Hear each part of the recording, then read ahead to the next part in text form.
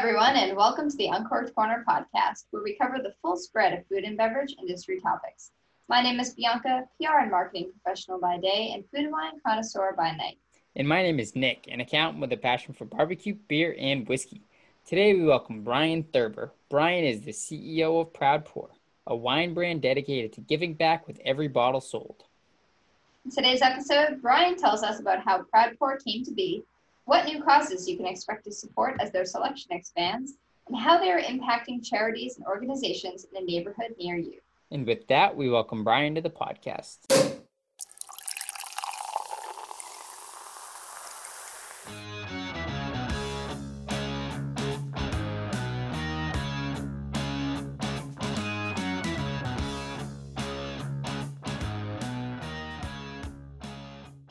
Welcome, Brian. Let's start by having you introduce yourself and telling us about your background in the beverage industry. Certainly. So my name is Brian Thurber. So I manage Proud Pour. And actually, this is my first endeavor in the beverage industry.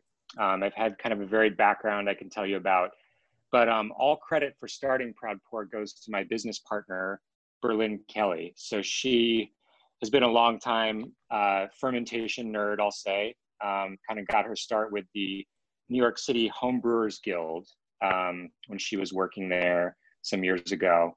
And I actually have more of an environmental background. So I'm a lawyer and I've worked for several different environmental nonprofits. And Berlin was looking for her first team member and it was a great fit. You know, I think that this is a really neat vehicle for both, spreading good cheer through really good drinks, but also through spreading important stories about our planet.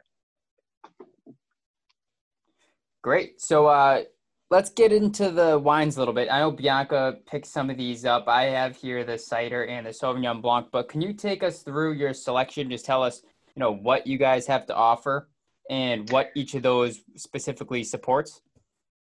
Absolutely. So we have 3 wines and a cider in our portfolio right now. And we actually, Berlin and I, for 2 years, sold literally one wine, which is pretty unusual in the wine industry. We're a bootstrap company, so it's just been 2 of us with our kind of meager life savings. And we sold a Sauvignon Blanc that pairs great with farmed oysters, which are totally sustainable to eat, by the way. You should all of you out there should eat more oysters. They're great for the planet. And then we use the sales of that Sauvignon Blanc to support oyster restoration. So we started literally, the first group we met was Billion Oyster Project in New York City. They're amazing. Berlin actually met the 2 founders of it a couple weeks before they launched. And we've since grown that wine out to support, I think we're up to 17 oyster groups around the country. And in the interim, so that's always been sourced from California. So we've worked with a couple of really great winemakers out there. We started in Lake County, and then we've actually worked with the same winemaker in Mendocino for a few years now. So we obviously go for a Sauvignon Blanc that's really nicely balanced, goes well with oysters. And then in the interim, we've launched a couple more beverages. So we found a couple of great winemakers in Oregon and have worked with them on our Pinot for bees. So it's Pinot Noir. It supports the planting of bee habitat all over the US. And we launched a cider for sea turtles. So works with a really great cider maker in New England, Artifact, who you've probably heard of. And we actually just launched our Rosé for reefs. So it's Pinot Noir Rosé and it supports coral reef restoration. That's awesome. And I've had most of them myself. I actually spotlighted you guys on World Ocean Day. I'm a big fan and I love your presentation too. And we'll get into that later on. But I know you did just release the Rosé not too long ago. Do you have it planned to keep launching more like special limited edition wines? Or I know you have the cider too, so like other products, or are you kind of, in a place where you feel like these will be your 4 staples for now? So it's funny, we sold a Sauvignon Blanc for 2 years and then we launched the Pinot Noir for bees and our fans loved it. I think there was an element where we had the one product, it was a really neat story, and it's done a lot of good. We've restored 12 million oysters so far. And when we launched the second one, our Pinot for Bees, I think that people saw how much fun it was that we were going to kind of do everything, right? We want to do fun beverages that support all the critical ecosystems. So the Rosé for Reefs made a lot of sense. We work with an incredible partner, Secor International. You can find all of our partner groups on our website. And we're going to do, next year, we're going to do a Chardonnay for sharks. We're going to do a Grenache for gray wolves. We're looking at a Syrah for soil. There's just so many kind of fun sort of hooks and tie-ins. And, we find that the people who love our wines, obviously the first thing is you really want to be drinking good, sustainable wine. So that's important. But then, these are people who care about the planet and who already kind of know a little something. And, they really use Proud Pour as just a fun thing to kind of share with friends and share the story and, kind of be able to talk with their friends about something they really care about. So, from our perspective, it just makes sense to kind of, do a lot of wines for a lot of important ecosystems. It takes time and we got to build that up and build the relationships that we need. But yeah, that is the plan, to kind of do it all. How did you decide to commit to environmental sustainability? Like, what was the decision process? And is that something that you knew from day one was going to be a big part of what you were doing? Yeah, absolutely. So we're not a wine company that was looking for a way to market ourselves. So Berlin, she made the connection. Her the light bulb went off for her. The backstory is she'd been going out, she was working in finance in New York City. And this is 7 years ago. And, living that lifestyle, right? Going out every night, you work till 9, you go out to the bar, you go home, you go to sleep, you wake up, get to work by 10, do the whole thing again. And she's a passionate environmentalist. And she was, just living this pretty fun New York lifestyle. And sort of thinking about that disconnect between her life and the natural environment that she was so concerned about. And she just realized, with all her friends going out, this was a way to really reach a whole lot of people. And New York City is a fun aspect of that because, our first partner was Billion Oyster Project, and they actually are working to restore New York Harbor. The place you see from the city, which used to just teem with oyster reefs, which are the foundation of that ecosystem. So it's a way of kind of, sometimes for urban folks, people who live in cities, it's a way to kind of reframe and tie people in to the environment, which, we all need to be in good shape, to have good lives. So it's been baked in from day one. There was no element of sort of adding it later. That's awesome. Now, on that note, can you tell us a little bit about, with each of these wines, what actually is being given back to the environment, how these bottles are helping sort of help the sustainability of these ecosystems? Absolutely. So we partner with science-based environmental groups for each cause. So our Sauvignon Blanc, we give back to these oyster partners enough to restore 100 wild oysters locally. So if you buy our Sauvignon Blanc in Maine, it's Casco Bay Restoration. If you buy it in New York, it's New York Harbor. New Jersey, Massachusetts, we have 4 projects. So that's true all over the US. It includes Pacific Northwest. We have tons of projects. And so, we have this impact, but we also want to tie people in to this really important local work that's happening. And just as an aside, oyster reefs are really critical. They're a habitat. In the wild, they're not the ones we eat. Those are farmed. In the wild, they form habitat for fish and they prevent erosion. They also filter water, so they clean the ecosystem. We've lost about 90% of these wild oyster reefs in the United States and North America. So that's the Sauvignon Blanc. We're up to 12 million oysters. The Pinot for Bees, we plant 35 square feet of bee habitat, so native plants, flowering plants, on farms all over the US. our partner is the Xerces Society. And we've done 75 acres of restoration so far. And likewise with the Cider for Sea Turtles, it helps support sea turtle hospitals. And the Rosé for Reefs is supporting really neat work to grow and plant new baby corals. So this is about creating more resilient reefs into the future. And the whole kind of vision is we're going to do whites and rosé for the ocean, and then reds for the land. So we're seeing here that you give back 5% of your top line revenue to the causes that you're supporting. Can you tell us a bit more about where exactly the money is going and what other organizations you partner with? Absolutely, yeah. So most give back companies are at about the 1% of top line revenue. So that's sort of, it gets a little bit wonky, but of a profit and loss statement, that's the very top line. Most give back companies, will talk about the bottom line, which is, 10% of profits, 20% of profits, but that's after you've already, paid for everything. So we're at about 5x the typical give back company. And yeah, we've got all sorts of partner groups. They're all on the website. Seacor is for coral reef restoration. There's a sea turtle hospital at the Brevard Zoo called the Sea Turtle Healing Center. So the New England Aquarium has a sea turtle hospital. So actually, relevant to you two, who I think are New England based, right?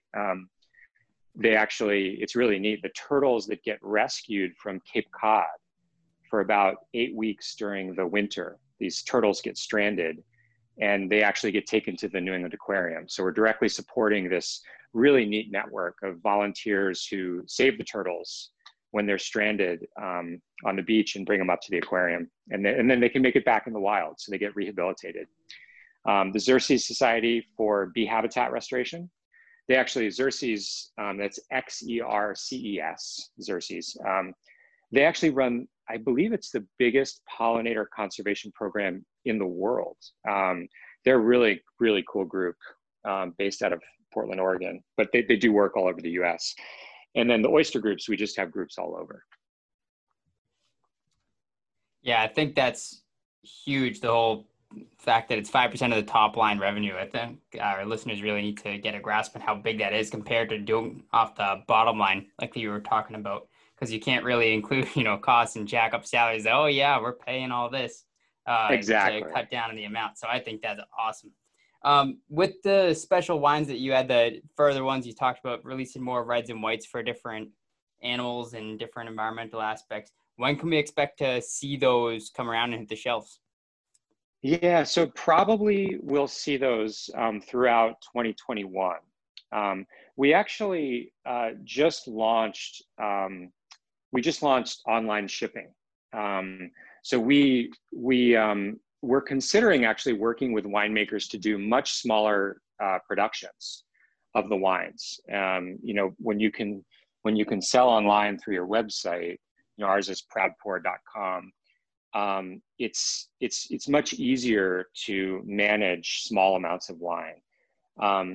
You probably know how the distribution system works. We have wonderful distributors and stores that support us, but it can be hard to throw a portfolio of 6, 7 wines out into these different markets. Not everyone needs your Grenache. It's just, it just depends on how the market is and how the portfolio of the distributors are. So we have a nice flexibility now because the wines are available to ship from our website. So we're shipping to 43 states right now. Now I will say, this is a little bit far afield from your question, but I just want to stress to anyone listening, we really want people to support the stores that carry Proud Pour if you're interested in buying the wines. So on our website, there's a store finder where you can see if there are local stores. And then if there aren't, we just want, these people have been so amazing, such amazing supporters who run these small wine shops. Even some of the bigger stores, we know the buyers, they're just great people. So we really want to support them. But, we're not distributed in California. And lots of people reach out to us and say, oh man, where can I, why can't I find you guys in California? So now we can actually, get the wines to those folks. But yeah, so it's, it's a little bit TBD, but, certainly in 2021, You know, it's just so much fun. I mean, I just think people, you know, people are so aware now, particularly younger folks. I mean, we connect a lot with, you know, I hate to use the word because everyone throws it around, millennials, but we really do connect with that demographic. And there's a reason. I mean, it's, you know, it's everyone's future, but it's particularly their future. And, you know, people know that there are some serious problems. And so spreading these stories, you know, helping fund science-based environmental work, you know, people, and you get to share a really good drink with your friends. You know, it's just like, it's sort of, this is supposed to be a total win-win for everyone. Yep. And if you're buying something anyway, you might as well buy something that's going to give back a little as well. Exactly. And so you started with the Sauvignon Blanc. You now have a cider too. Are there any plans to get into beer or any distilled beverages or anything else down the line? Or are you really going to keep it with these fruit-based wines? Yeah, and I know that you're the beer and spirits, Yep. you know, aficionado of the two. That is Nick. We would like to. So it would be just a lot of fun. You know, those are just fun worlds to be into. It'll be a little bit in the future. And part of the reason is actually the way distribution works in alcohol.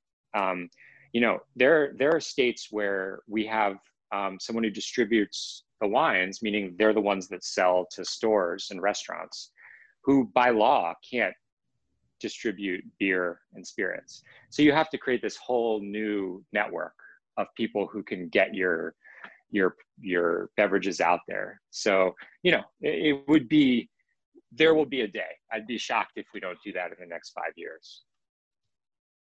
That's great. And it's always fun to look forward to something new, especially when it's for a brand that, you know, you really like and you really support. And with what you're doing, I can't imagine anybody would be not excited. That's incredible.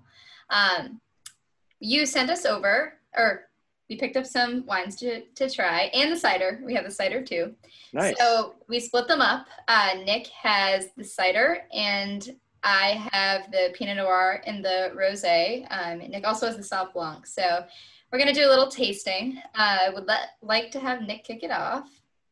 Yeah, so I mean, I kind of jumped the gun. I've been sipping on them the whole episode here, but I'm loving it. The Sauvignon Blanc is super easy drinking. And as you stated, I'm not the wine guy here, so I'm not going to break down the complexities and everything and the tasting notes, but really easy to drink. It's sweet. It's something that you could sip on for a long time. And I think this is definitely one of the better Sauvignon Blancs that I've had, just based on the fact that I think anyone could pick it up and drink it and enjoy it without needing to be sort of a wine aficionado. It's good to hear. Yeah, no, I mean, the Sauv Blanc is sort of our flagship, and you know, we're proud of the fact that people feel good, kind of showing, you know, post COVID, showing up at their friends with this wine. You know, it's a, you know, you want it to, you know, people to be proud of what they bring, right? So that's absolutely half our mission. I'm glad to hear you like it. And I, for one, I've had the Sauv Blanc. I've actually, as I said, I've had your wines a bunch of times in the cider. But I have the Pinot Noir here, which I think is so great because it has the wildflowers on the top. And I know the Sauv Blanc has the oyster. I love how you guys present them. Do you do that for all of your products, or do you kind of have those two special because of what they are? Yeah, those two are special. So it's you can imagine it's pretty hard to do those. So for instance, the oyster shells, you know, we get those from raw bars that would otherwise throw their shell away. So basically, like if you're a raw bar, if you're in a coastal state, ideally all that shell gets recycled. Actually, it goes back in the water. Our environmental partners get that shell and actually plant baby oysters on it and put it back in the water to help rebuild the wild reefs. So it's an amazing, like, kind of closing the loop story. However, in some states, it's not legal to put the shell back in. There's concern about spreading disease from different oysters. So in those states, we've collected shell and, you know, drilled holes and put this twine in to kind of, it's just a fun sort of, like, people love it. It's like, it's a natural material. They see that it's real, right? So like, you probably see it in wine shops, right? People put those kind of like paper, plastic, like neckers on the bottles. So we essentially want to do a classy, fun one of those. And yeah, it's pretty hard to scale, as you can probably imagine. So yeah, we decided it's pretty tough to do for new products. But we keep doing it for the Sauv Blanc. We actually are stopping with the flowers, even though they're so much fun and they can be so beautiful. There were two things that were happening. Like, maybe a third of the bottles on the shelf would just get damaged. Like, people would pick them up and crush the flowers just to look at the bottle. And so, they just didn't always look great. And then when they did that, there would be these like little bits of dried flower that would end up all over the shelf. And some of the people who ran the wine shops were not super pleased with the mess that we can continually created in their stores. So the shells, though, those are like unbreakable. I mean, I don't think I've ever seen, probably, been around 100,000 oyster shells at this point that we've sort of processed. And I've never seen one break, actually. It's amazing. Yeah, that is amazing. You don't need to create any more mess for your buyers too. So it's good that you're kind of getting away from that. And still, I think the wine will stand alone on its own without it. Yeah. The other one I have here is a cider, which I've been sipping on this whole time. And I love the cider.